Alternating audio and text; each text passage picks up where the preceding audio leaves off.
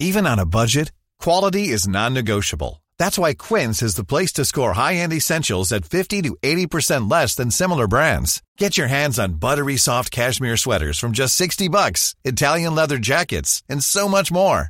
And the best part about Quince, they exclusively partner with factories committed to safe, ethical, and responsible manufacturing. Elevate your style without the elevated price tag with Quince. Go to quince.com/upgrade for free shipping and 365-day returns. Hi, I'm Daniel, founder of Pretty Litter. Did you know cats tend to hide symptoms of sickness and pain? I learned this the hard way after losing my cat, Gingy. So I created Pretty Litter, a health monitoring litter that helps detect early signs of illness by changing colors, saving you money and potentially your cat's life. Pretty Litter is veterinarian developed, and it's the easiest way to keep tabs on your fur baby's health right at home. Go to prettylitter.com and use code ACAST for 20% off your first order and a free cat toy. Terms and conditions apply. See site for details. Hi, this is Billie Jean King. This is Marion Bartoli. I'm Mats Wilander. This is Mary Carrillo. This is Pam Shriver. This is Yannick Noah. Hello friends, this is David from Bothwell in Scotland, and you are listening to the award-winning Tennis Podcast.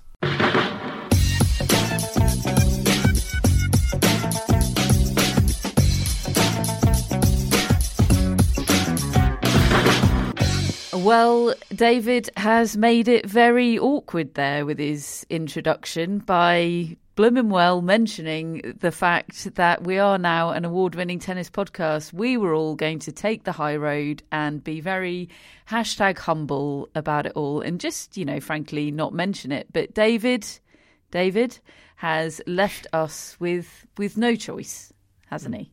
Yeah. I mean, I was going to leave it at least 4 seconds before I mentioned it. David, you've done David a solid there. Yeah, very proud of you. By starting the smugness ball rolling. You say that, Catherine. We didn't have to use David's intro today, but we chose to. Who's the we there, Matt? That would be me.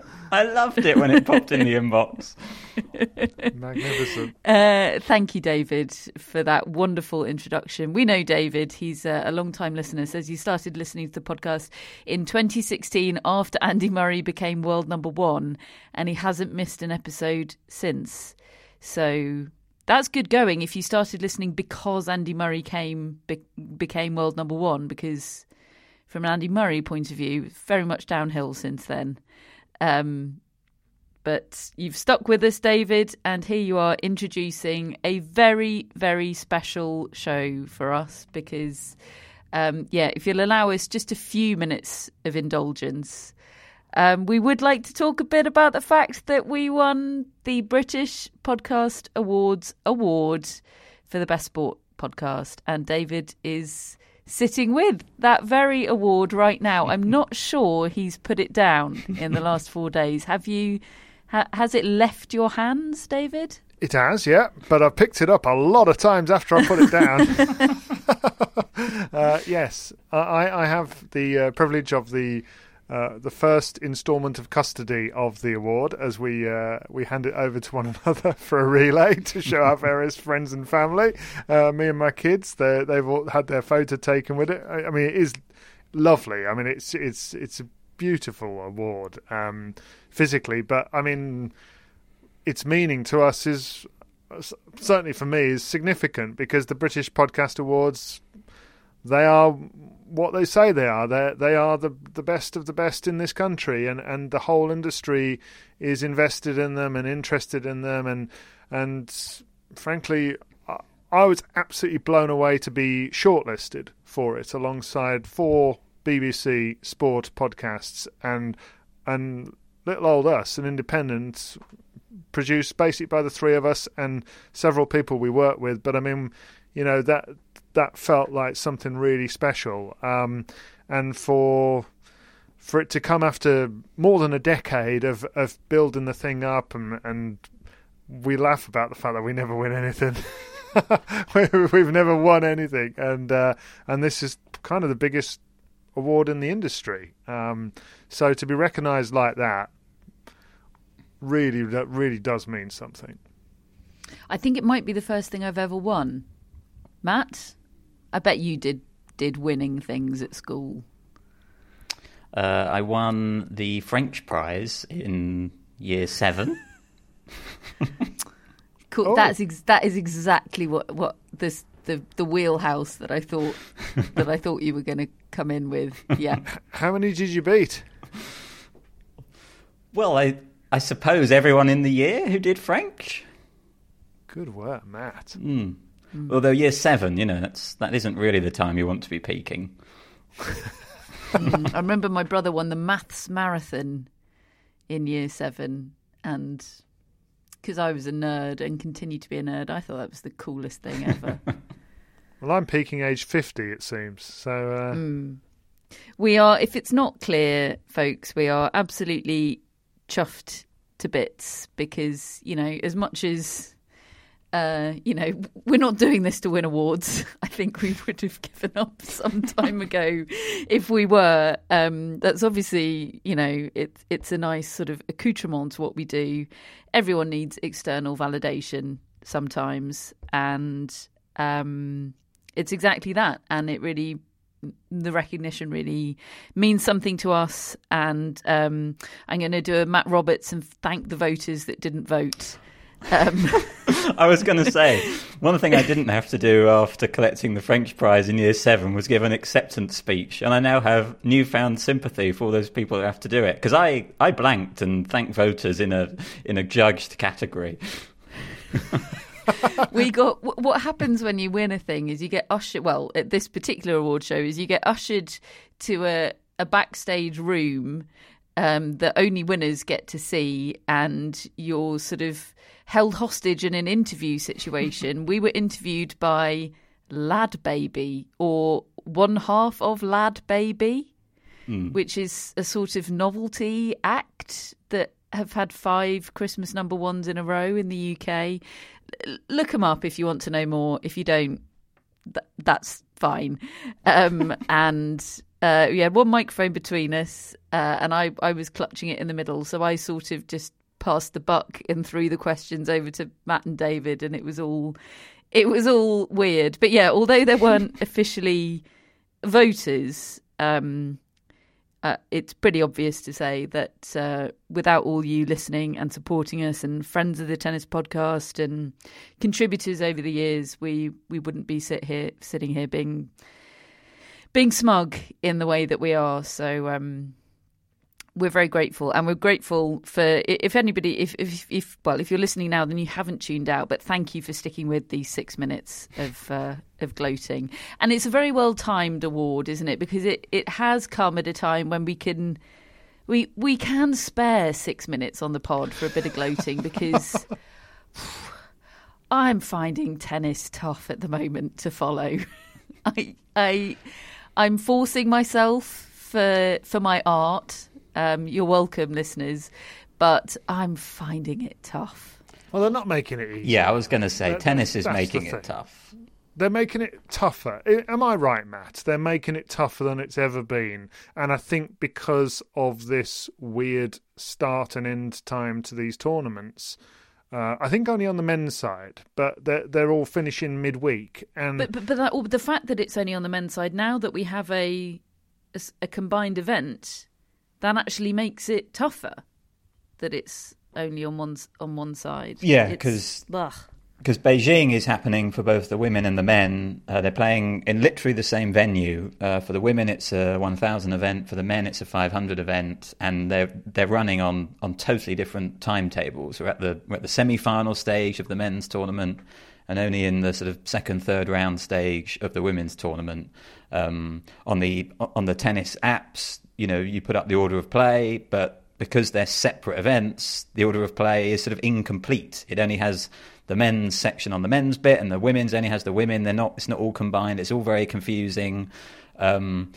It's for a good reason, I think, that the men's events are so out of sync. They pushed the start times of those events back a couple of weeks ago so that players were encouraged to play Davis Cup and that they would then have more time to be able to get to their next tournament. So I think it was a good thing, really, that they did. And, it's just a problem of the tennis calendar that it's so cluttered that is the sort of measure that they have to go to.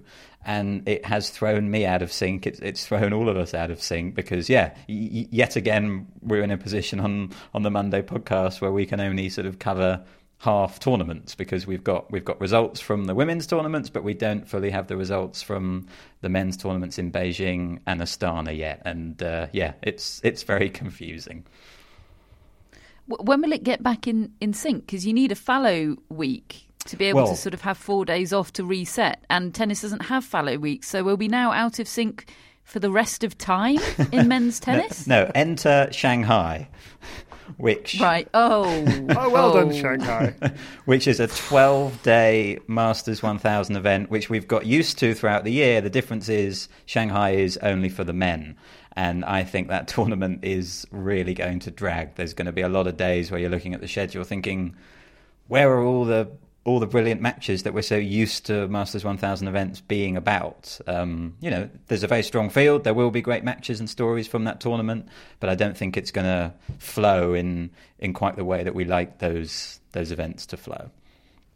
Yeah, I think Shanghai could be a tough scene for a few days. We'll come on to that a little bit later on. Let's start with some results. So these are tournaments that have ended. They have ended on the weekend at a time when you would expect a tennis tournament to end.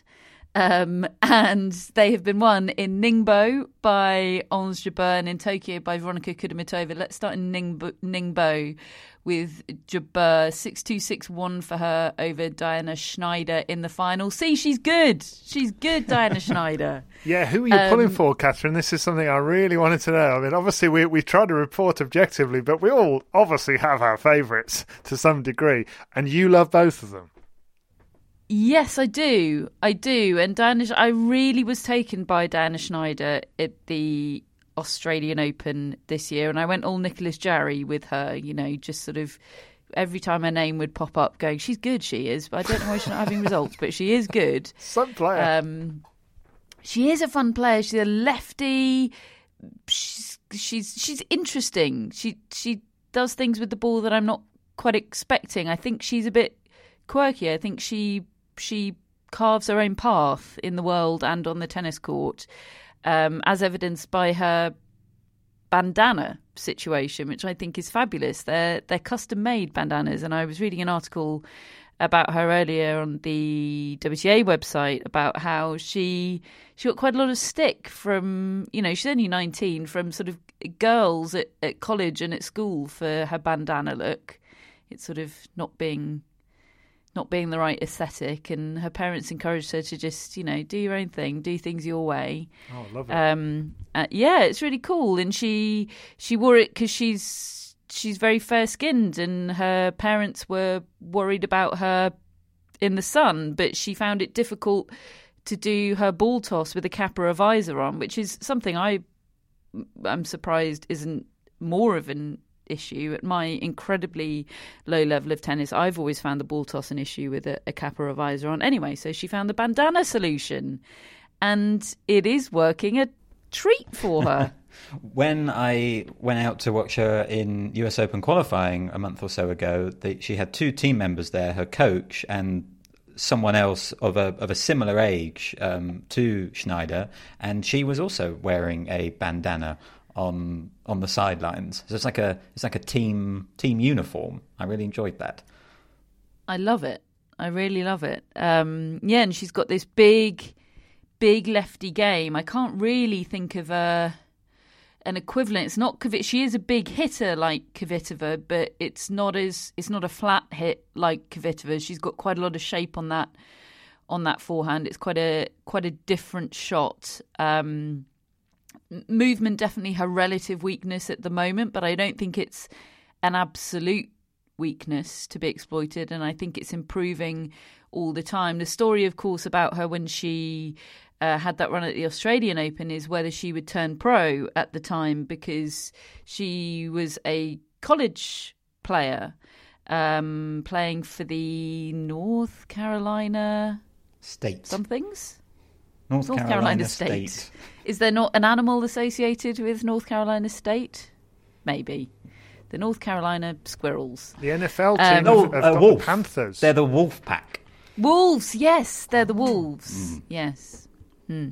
So she was still playing for them, and she had the dilemma about whether to go pro and collect the paycheck from the Australian Open, or whether to continue in college. And she completed the tennis season in college, and she was an amateur player right up until Roland Garros, completed the NCAA championships and went straight from there to play Roland Garros, where I think she won the first round. She said she had she felt a loyalty to the team, having committed to them for the year, but B, as a Russian player, she was very aware that sort of having a coaching setup and a training base provided for her was a massive plus in a very difficult landscape.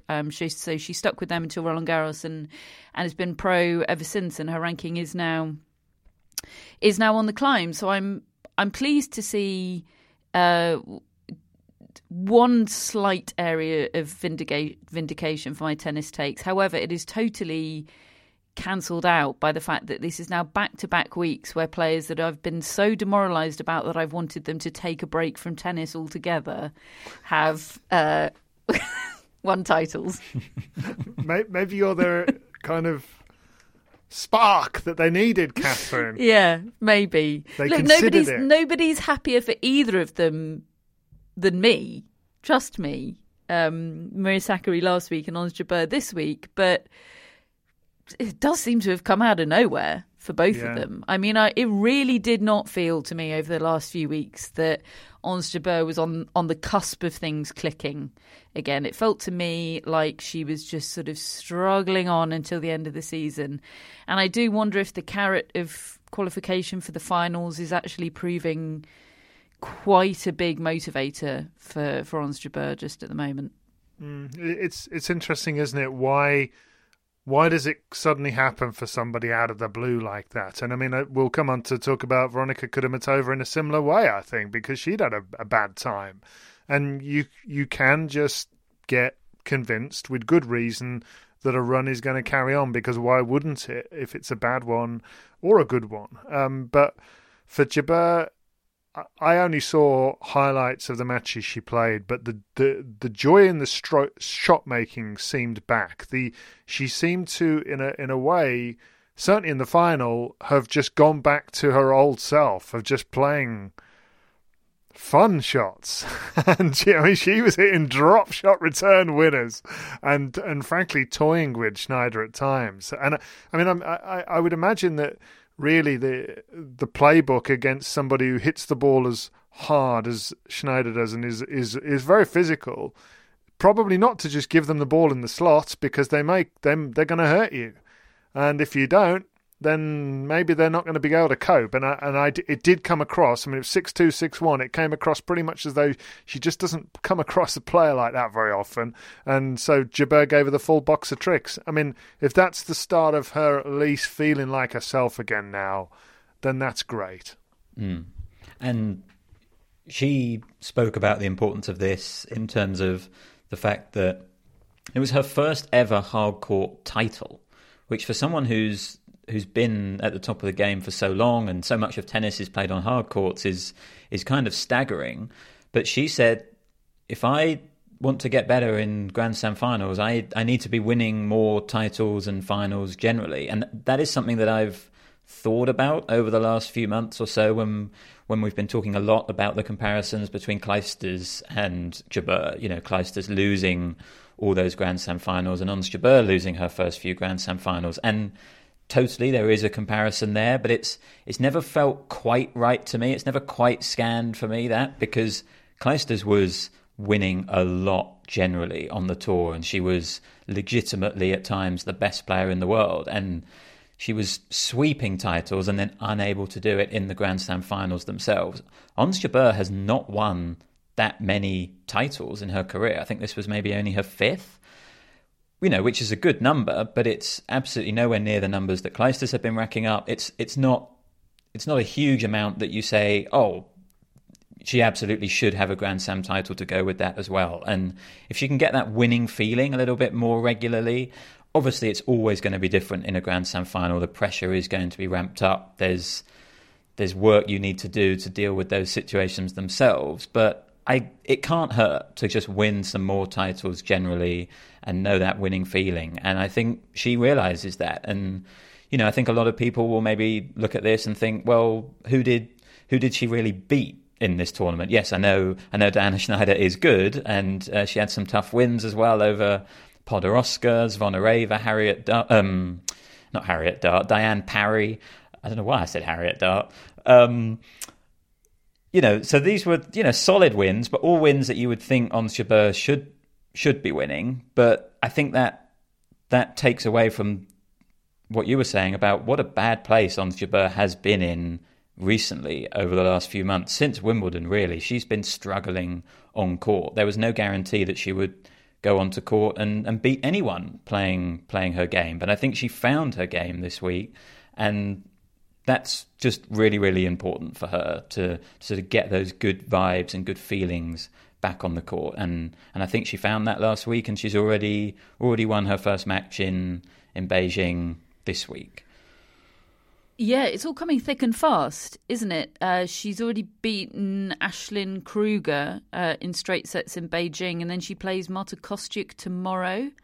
And I've actually just seen a tweet from Petra Kvitova complaining about how thick and fast it's all coming. She says, far from ideal to finish my match at the China Open at 1 a.m. and then be back on the schedule at not before 5:30 p.m. the next day, when some first round matches had yet to be played. I have always played the sport with huge respect and rarely speak out, but this time I feel strongly. She had beaten Wang Jiyu, the left-hander Wang Jiyu 6-3 in the third, finishing at 1 a.m. Yesterday, and then was back on to play Samsonova sort of a few hours later, who she later lost to. That's a tough scene, isn't it? I don't understand. I don't understand any of the schedule. I don't understand why the matches did the schedule have to be that way? I don't understand any of it. Why is Alcaraz currently playing on not the main court? Why is any of it? Well put. Yeah, that is unusual for Kvitova to speak out like that. Her social media feed does tend to be everything's jolly and everything's lovely, and good for her actually. If she feels strongly about this, it does sound like a heck of a turnaround, and hopefully she gets some answers. Hopefully we get some answers. Over in Tokyo, Veronika Kudermetova not only beat Iga Swiatek, but she also went on to win the title, beating Jessica Pegula 7-5, 6-1 in the final. I'm not... having just become an award-winning tennis podcaster, I'm really not making myself sound like a very proficient or knowledgeable tennis podcaster today. I don't understand Veronika Kudermetova as a tennis player. She's won 2 matches since Wimbledon. She does nothing at the slams. Nothing. She's reliably bad at slams. And yet, she was, first alternate at the WTA finals last year, sort of low-key, very nearly qualified for that. And here she is winning this title. Yeah, beating Swiatek, beating Pegula, just popping up and looking fantastic every now and then. I saw her run at the Madrid Open earlier this year, ended up losing to Swiatek in the semi-finals and came up very short that day, but had looked brilliant up until then. I don't understand her lack of consistency, but when she's on, well, she was awesome. She's a force against Pegula, particularly the force of her shots. She was just taking it on all the time. Must have huge confidence suddenly, having strung a few together. Which, as you say, given the run she'd had, I mean, she was that seeded player that when somebody is either coming up or like a Venus Williams beat her, you say, she's just beaten Veronika Kudermetova, who's 10 in the world or so. you kind of think, well, yeah, but she's playing terribly at the moment. She's not a reliable gauge for how good a win is at the moment, because she's having a terrible time. So this has really come out of the blue. And the Swiatek win is an interesting one because she seems pretty erratic at the moment, I would say.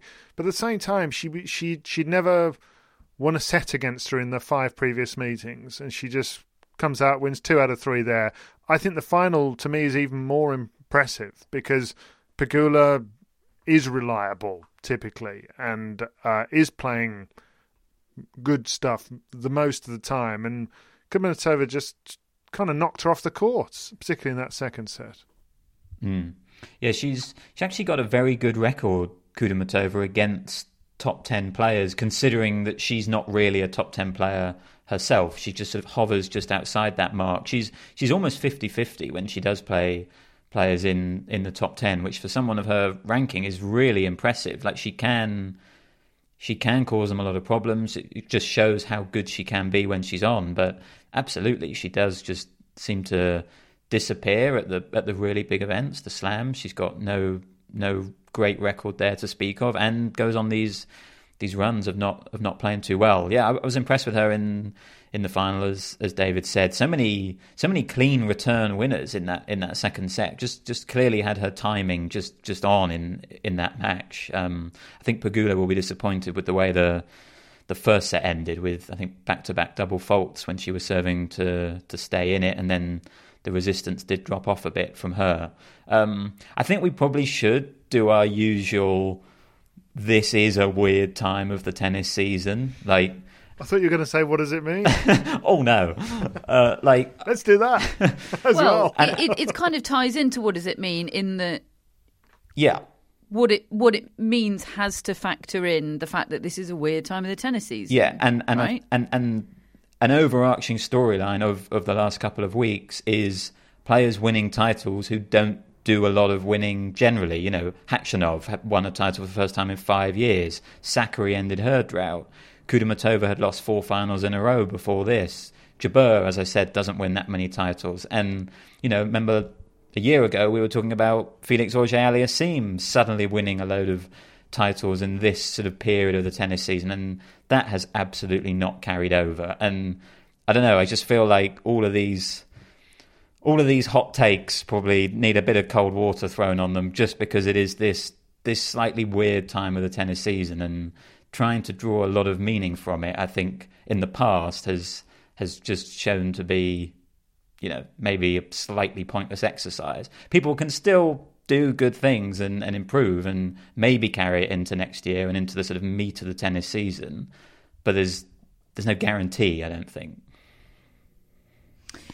Pegula has already qualified for Cancun. She's one of 5 players already to have qualified. Sabalenka, Swiatek, Gauff, Rybakina, Pegula. So in the hunt for the last 3 remaining places, really it's most likely a 4-horse race for 3 places. I suppose you could put Madison Keys. I think Madison Keys and Petra Kvitova have an outside chance.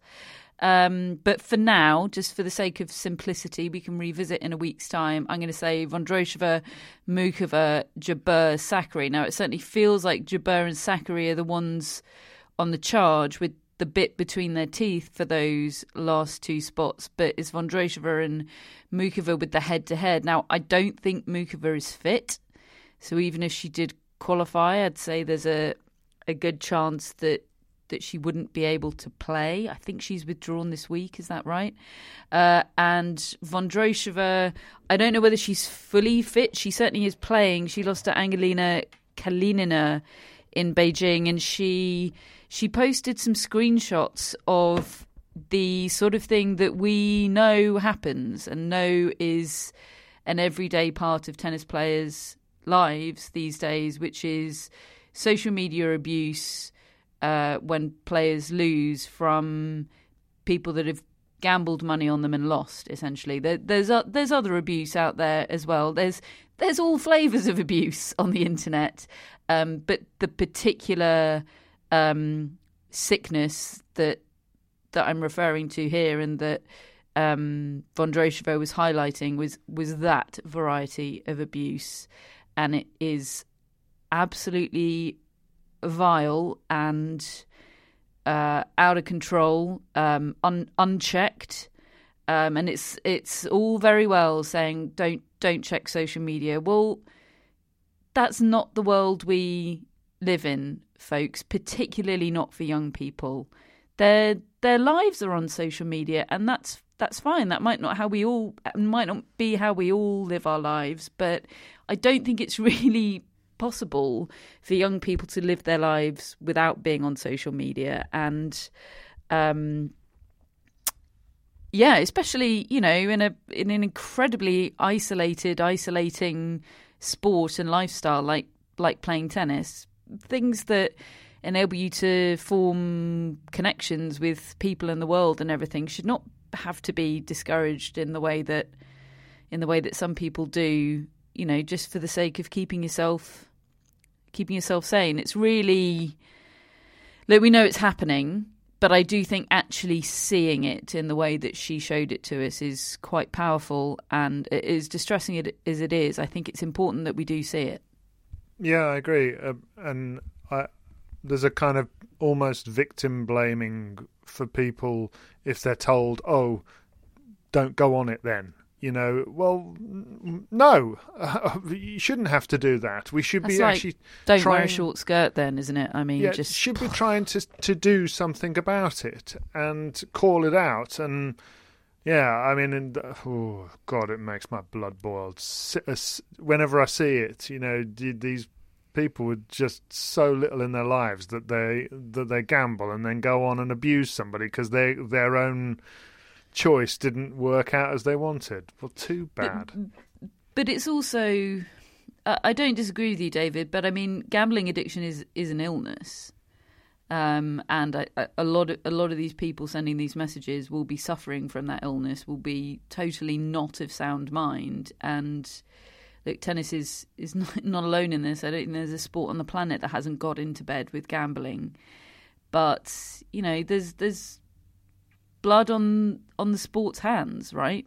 In terms of how we've invited gambling forces into the fold. A lot of hypocrisy out there. Absolutely. Because, the sport is taking money from gambling organisations. And then, their own players are suffering. I just, it turns my stomach thinking about it. And it feels like we're in a stage with tennis addressing this problem in a very similar way to the way that changes to the sport are brought about, which is extremely slow. And, the French Open this year trialled, or certainly used something to block a lot of the hate comments that players were getting on social media. And maybe that's something for us to follow up, but my understanding at the time was that was quite well received and quite positive, in the same way that, for example, it was quite well received at the Next Gen finals years ago that we would have video review or something, and then eventually now, several years later, it's starting to be brought in. It just takes so long for tennis to actually deal with it, and of course that goes back to the very fractured governance, I think, of the sport. Things do seem to take time unless one of the absolute powers that be just sort of asserts themselves. Everything takes a long time unless you're moving a whole Grand Slam 6 months later in the calendar without any authorization. What day that was. A lot can happen in 3 years, like a chatbot may be your new best friend. But what won't change? Needing health insurance. United Healthcare Tri-Term Medical Plans, underwritten by Golden Rule Insurance Company, offer flexible, budget-friendly coverage that lasts nearly 3 years in some states. Learn more at uh1.com. Quality sleep is essential. That's why the Sleep Number Smart Bed is designed for your ever-evolving sleep needs. Need a bed that's firmer or softer on either side? Helps you sleep at a comfortable temperature? Sleep Number Smart Beds let you individualize your comfort so you sleep better together. JD Power ranks Sleep Number number 1 in customer satisfaction with mattresses purchased in-store. And now, save 50% on the Sleep Number Limited Edition Smart Bed for a limited time. For JD Power 2023 award information, visit jdpower.com/awards. Only at a Sleep Number store or sleepnumber.com. This edition of the Tennis Podcast is sponsored by Tennis Channel, and Tennis Channel Plus is the place to watch the French Open. They've got every court live, and you can watch on your phone or your smart TV, both in HD. Matt, this sounds like your kind of thing. Yeah, there's nothing I like more than watching multiple courts with matches everywhere, dipping in to where there's the latest final set tiebreak or even the latest bit of aggro. And David, don't worry, you can just watch your favourite court, Suzanne Lenglen, all day if you want. But whatever you choose, the French Open promises unforgettable moments and new chapters in tennis history. Do you know, I think in a lot of ways the French Open is now my favourite slam. It's the strategy of the clay court tennis, the way it challenges players, and particularly now with legends of the game up against a new generation of young players. I cannot wait. Be there when it happens with daily live coverage beginning on Monday, May the 20th. Subscribe to Tennis Channel Plus to stream daily coverage of Roland Garros. Use promo code TennisPod20 for 20% off your annual subscription. ATP results. We have a situation where Alexander Zverev won a title in Chengdu and is already in the semi-finals of another tournament. And this has all happened since we last recorded a podcast. And I don't understand how that can be the case. He beat Roman Safulin in the final of Chengdu. He's going to play Daniil Medvedev in the semi-finals in Beijing. So 6 of his 7 matches have all gone 3 sets. So I mean, he's been on the court more often than he's not in the last week or so. Yeah, interesting. I mean, Medvedev's always had his number, hasn't he? But he won their last meeting, Zverev, in Cincinnati when Medvedev didn't look right to me. And on the basis of that performance, I didn't have particularly high hopes for him at the US Open. Little did I know.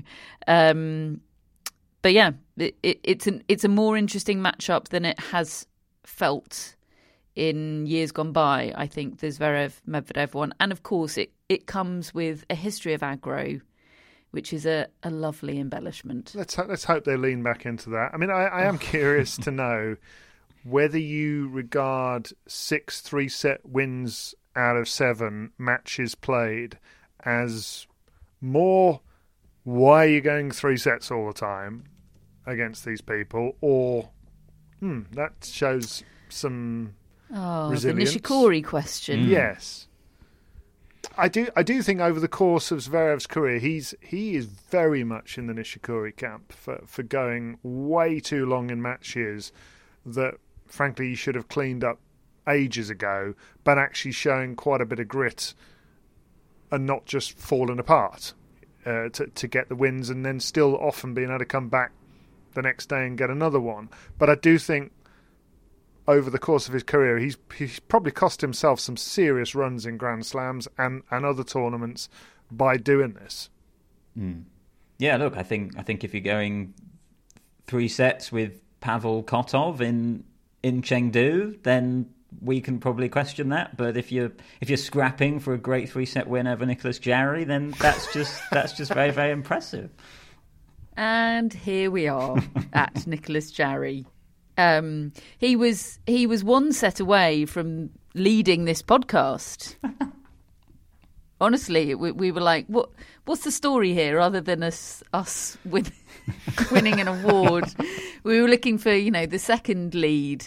And if Jarry had beaten Zverev to continue his role and make it to the semi-finals, Jarry would have been it. We had a title and everything. But unfortunately, not to be. Ended up losing out to Zverev, but still has the title. No one can ever take that away from him, Matt. Jarry ascending, do you mean?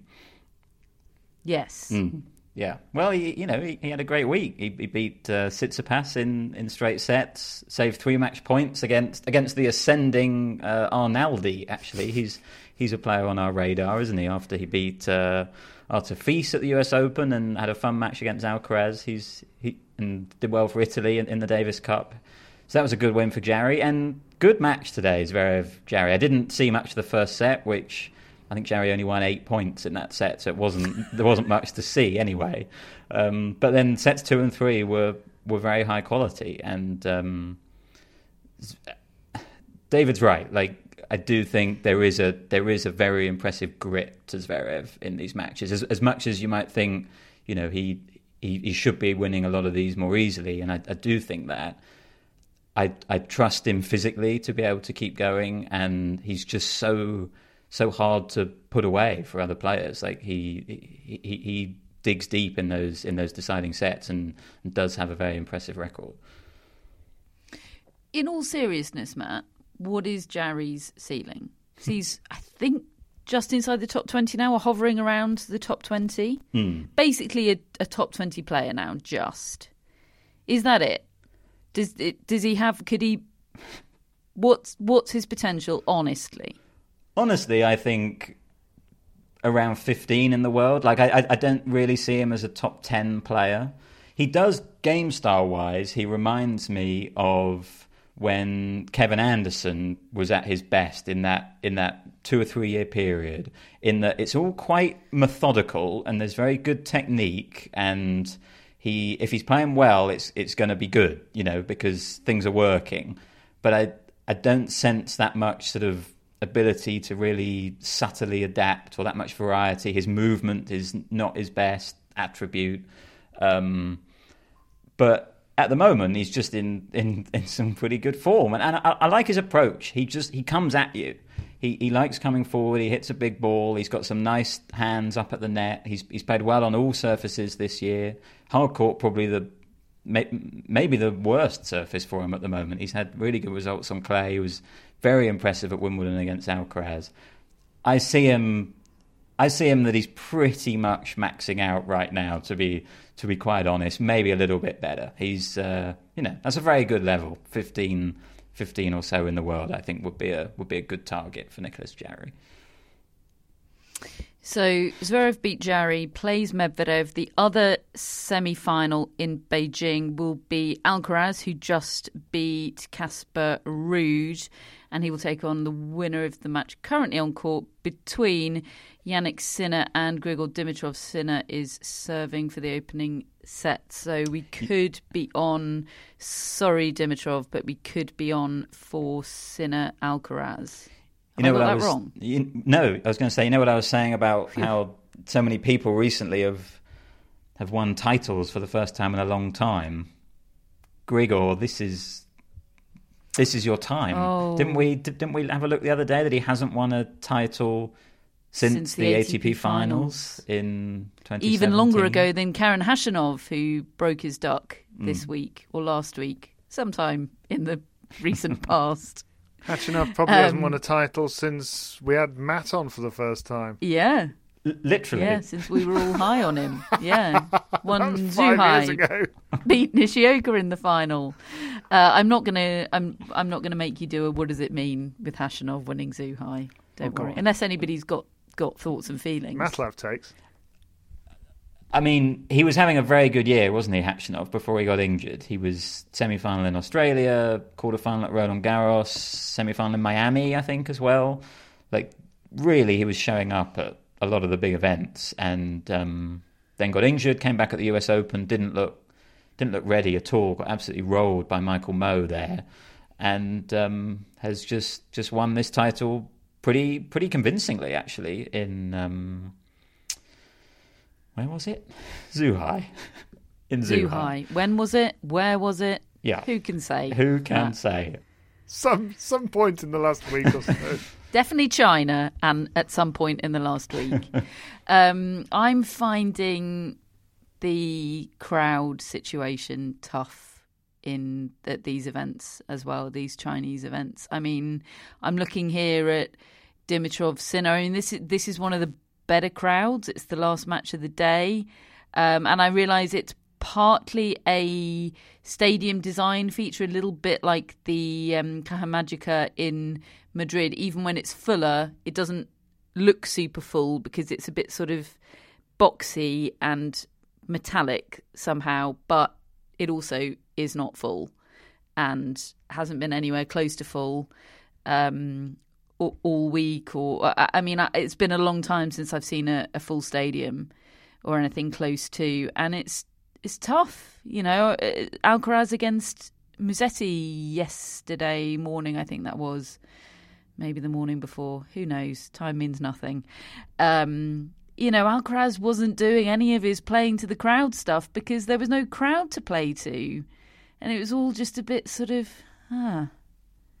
It makes such a difference. Yeah, it does. I did a lot of commentary on this time of year back when BT Sport had the rights to the WTA Tour, and I would do Wuhan and Beijing, and I used to get demoralised, really, because there's nothing better than a really invested and loud and into it tennis crowd. And you know, it was pointed out to me a few times that look, there are some cultural differences here to maybe what I'm used to, and I should perhaps bear that in mind before throwing my opinions around. And I do accept that, and there's a sort of education, there's a learning about the sport, and there's, you know, being introduced to the sport as well. And because I was thinking, well, you know, why is the WTA Tour so invested in an area where there aren't crowds, you know?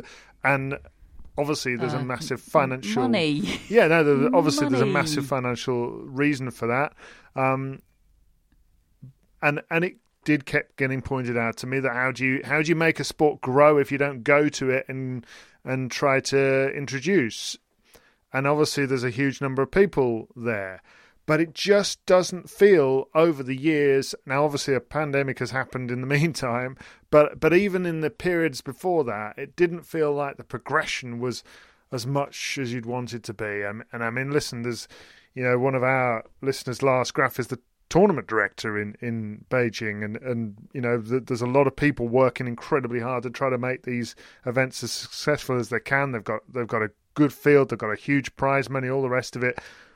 I think it comes down to the atmosphere, but also, again, it's so late in the year. And you know, I think it's Mary who sometimes says, shouldn't the tennis tour just really stop after the US Open? And have a proper off season to get re-energized, because much as I love it, everybody's hanging on. Everybody's hanging on and trying to pump themselves up again, players and perennial TV watchers, I suppose, because people in the markets, you would hope that they're introduced to the sport for the first time in their year and they go and watch it. Well, okay, maybe not as many as we would like.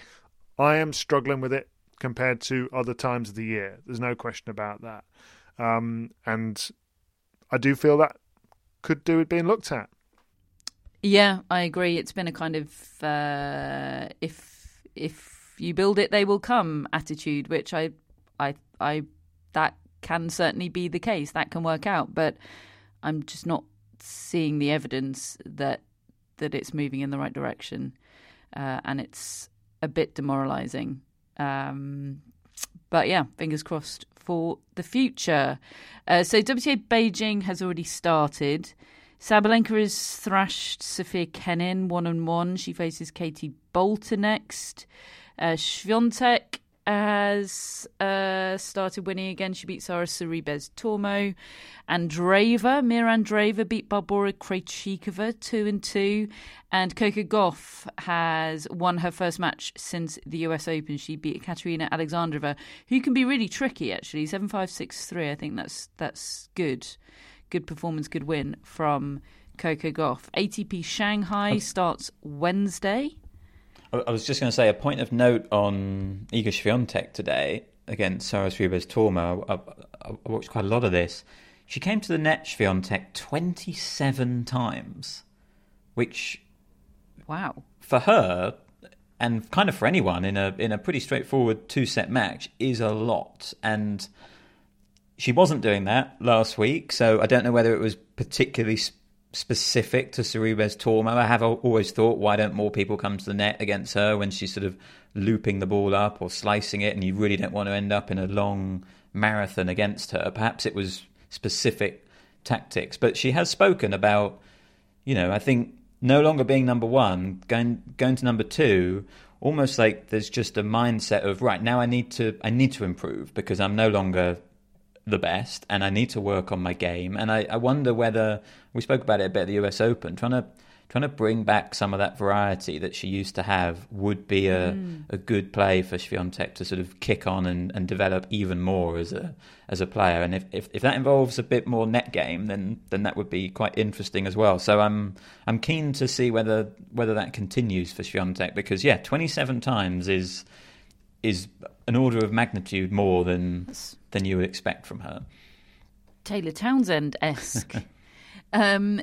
Our last bit of news from the week involves Zheng Xinwen, who won gold at the Asian Games last week. She beat Zhu Lin in the final there, and then announced after that win that her coach, Wim Fissette, is no longer her coach. He's going back to work with Naomi Osaka, who he was coaching before Osaka took a break from the sport. She said, during the US Open, I knew he had contact with the team of Osaka.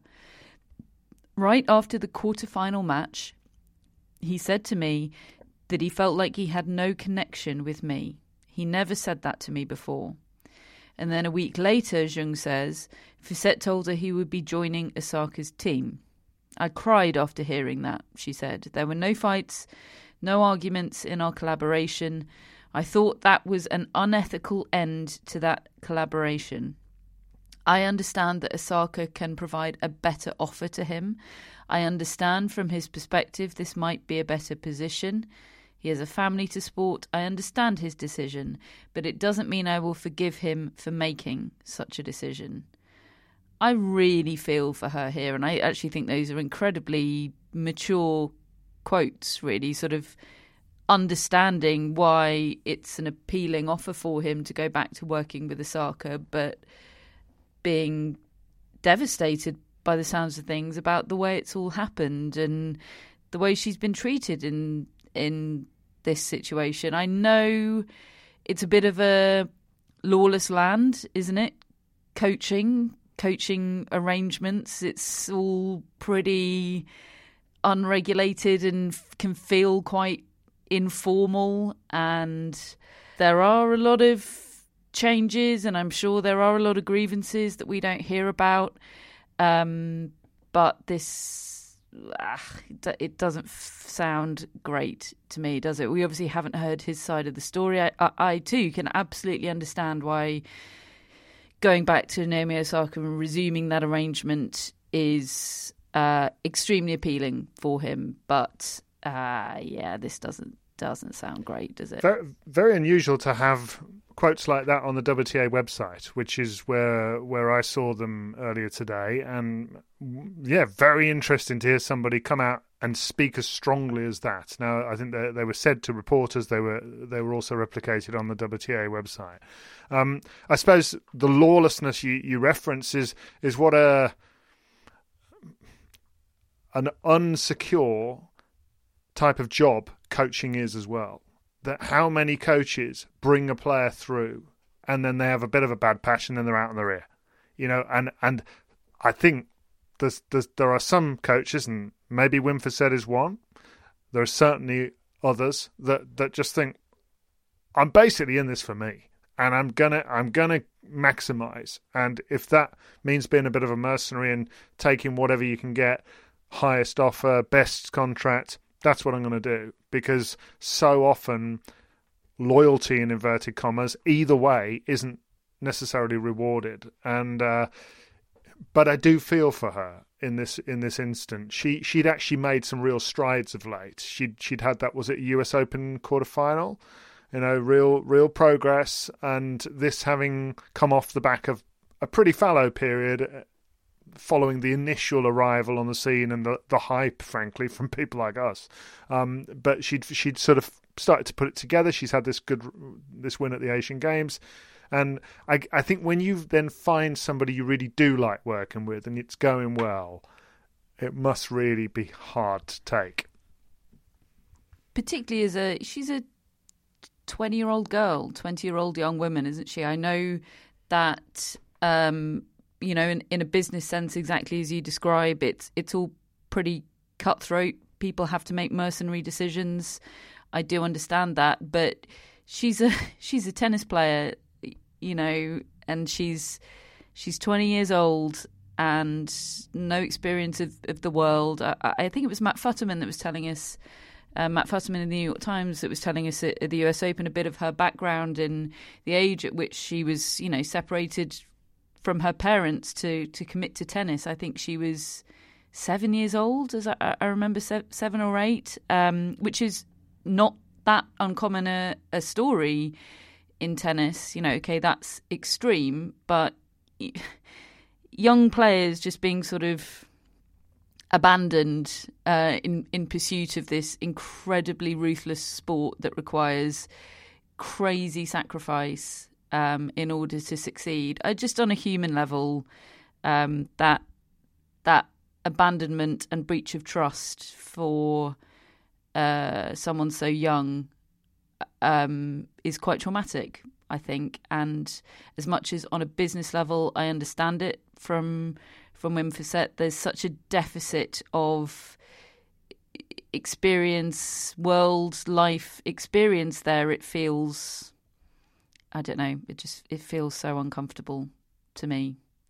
And I think that's why regulation has to come in, right? Regulation of some, I don't know what it would look like, but has to acknowledge that deficit somehow. That, as ever, with so many of these situations regarding coaching in the WTA, I'm just so acutely aware all the time that it's young women and older men, and that informs everything about those dynamics. And I don't personally think that's accounted for enough in any situation. So I really wish her well, and I wish Wim Fissette well with Naomi Osaka. Nobody wants that to go well more than me. I mean, I'm there's another part of me that's really excited that they're getting the band back together, and at the prospect of a hungry Naomi Osaka picking up where she left off before. That's fantastic, but yeah, it's a tough one. Just one other story that I saw came out of the Asian Games, and I'm not fully aware of all the details of this, but Sun Woo Kwon of South Korea was apparently absolutely devastated not to win his match, and not to win the tournament. In fact, there is a thing in South Korea where if you win an Asian Games gold medal, I believe it would have counted if it was in singles or in doubles, it would have got him out of mandatory military service. But because he didn't win, it sounds like he is going to have to do 18 months of military service. Now, I don't know whether he gets another chance next year. I must say I don't know all the details there. But I do see a lot of headlines. Remember it being a big deal last year with Son, the Tottenham Hotspur player, that I believe they won, and that got him out of that. I think some of the golfers on the PGA Tour, Sung Jae Im and Siwoo Kim, have just won medals, and it's made them exempt from military service. But I think Sun Woo Kwon, and I'm sure other South Korean players as well, but he's the most high profile one, was sort of aiming to use those Asian Games as a way of being able to continue his tennis career, and it sounds like he is going to have to do that military service. So as I said, I don't know all the details there, but that was one of the stories that I saw reported out of that event. Wow, talk about high stakes. The gold in the men's was won by Zheng Zhizhen. Yes, wasn't it? Of China. Another player that I'm always saying he's really good. I do think he's really good. Our mascot for this week is Luna. Luna is owned by Richard Nuttall. She is an 11-year-old black Labrador, and she is a returning mascot. Richard says she's very pleased to be a mascot again. Since last time, her quiet life has been upset by the arrival of 2 kittens, Mason and Leo, that have very rudely affected her quiet life here in Uxbridge, London. Inter-animal friendships are my favourite thing. But are they friends? That's the big question. Well, they might not be. Let us know, Richard. Let us know. Oh, when dogs and cats share a basket together, it It melts me. We have our mascots. I've got Xenia. Pretty sure we didn't get points, Xenia, but maybe whoever we picked hasn't even played yet, or maybe they've won a title, or maybe both. I can inform you that the only reason you haven't got points yet is because the tournament hasn't finished. Oh, I went for Medvedev, didn't I? Yes. So I could still get points. Oh. What did I go for? I went for Azarenka, didn't I? That definitely didn't work out. Sorry to Maisie for that. Matt and Darwin? No, bad. How did you fare? Bad. Okay. Billie Jean is always winning at life. She is sponsored by Billie Jean King and Alana Kloss. We have our top folks and executive producers on 3. They are 3, 2, 1. Jamie, Hannah, and Drew. And I got a lovely gift from Jamie, and it was a beautiful beer glass, and I just wanted to say a huge thank you to Jamie for that. Oh, love that. Thank you, Jamie. And thank you to Hannah and Drew as well. Shout outs today, Matt. Who have we got? We have Juno Chaser in California. Right, Juno. Hello, Juno. What a cool name. Juno's a Roman god? Goddess? Goddess, yeah. Yeah, Roman. Yeah. And a film. The protector and special counsellor of the state. She was equated to Hera, queen of the gods, in Greek mythology. Yes, film. Good film. Juno's from California? Yes, Pacifica, California, to be specific. It sounds lovely. Thanks, Juno. Thank you, Juno. We've also got a shout out for Marisol and Lydia in New Jersey. All right, Marisol and Lydia. So many listeners in New Jersey. Hello, Marisol and Lydia. Did you see the pictures this week of Bruce Springsteen just out and about in a diner in Freehold? Yes. Yeah. Looking well, which is good. Looking very well. The important. All your faves are out and about, aren't they? Marisol and Lydia. If you see Bruce out and about, do send him our best. Taylor Swift can't get away from NFL games. No, my journey of getting into the NFL seems to have coincided completely by accident with Taylor Swift's journey of trying to get into the NFL. It's the most serendipitous thing that has ever happened, David. Maybe she'd heard about marvellous you turn and of thought, events. Must be something to I know. it on this sport. I got there first. Well, the timeline's muddy. Who knows who got there first?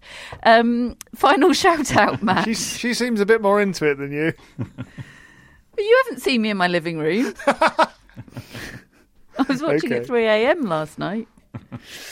I know. I understand the rules now, and it turns out it really helps one's level of interest if you understand what's going on. Final shout out, Matt. Final shout out comes from Tracy Collins, and he's dedicating it to his partner Carrie Collins. Oh, that's lovely. Tracy says, well, if you think that's lovely, listen to this. Tracy says, Carrie was my prom date, and we reconnected 40 years later, and we're now married. Oh, how lovely. Whoa. Pretty keen to hear what happened in the intervening 40 years, Tracy. That's so cool. They are in Cincinnati. Been to Cincinnati. Yeah. Home of the tournament. Let's hope for your sake it's still there many years from now, with Charlotte trying its best to nick it. I'm not sure it is going to be, David, so let's... yeah, Cincinnati. Well, it's not actually home of the tournament, is it? It's Mason. Home of the Bengals. You knew that. I knew that. Me and Taylor Swift both knew that. Right. I think that's it for this week. We'll be back in a week when some tournaments will be finished, some won't, some will be just starting, some will be at the sort of quarterfinal stage. We can't wait, folks. I know I'm being down on this part of the tennis season, but sometimes these are our favourite pods, aren't they? When tennis is all a bit weird. So thank you for coming on this journey with us in the final portion of the tennis season. It is always a pleasure to talk to you every week. And we'll be back with another one of these in a week's time. We'll speak to you then.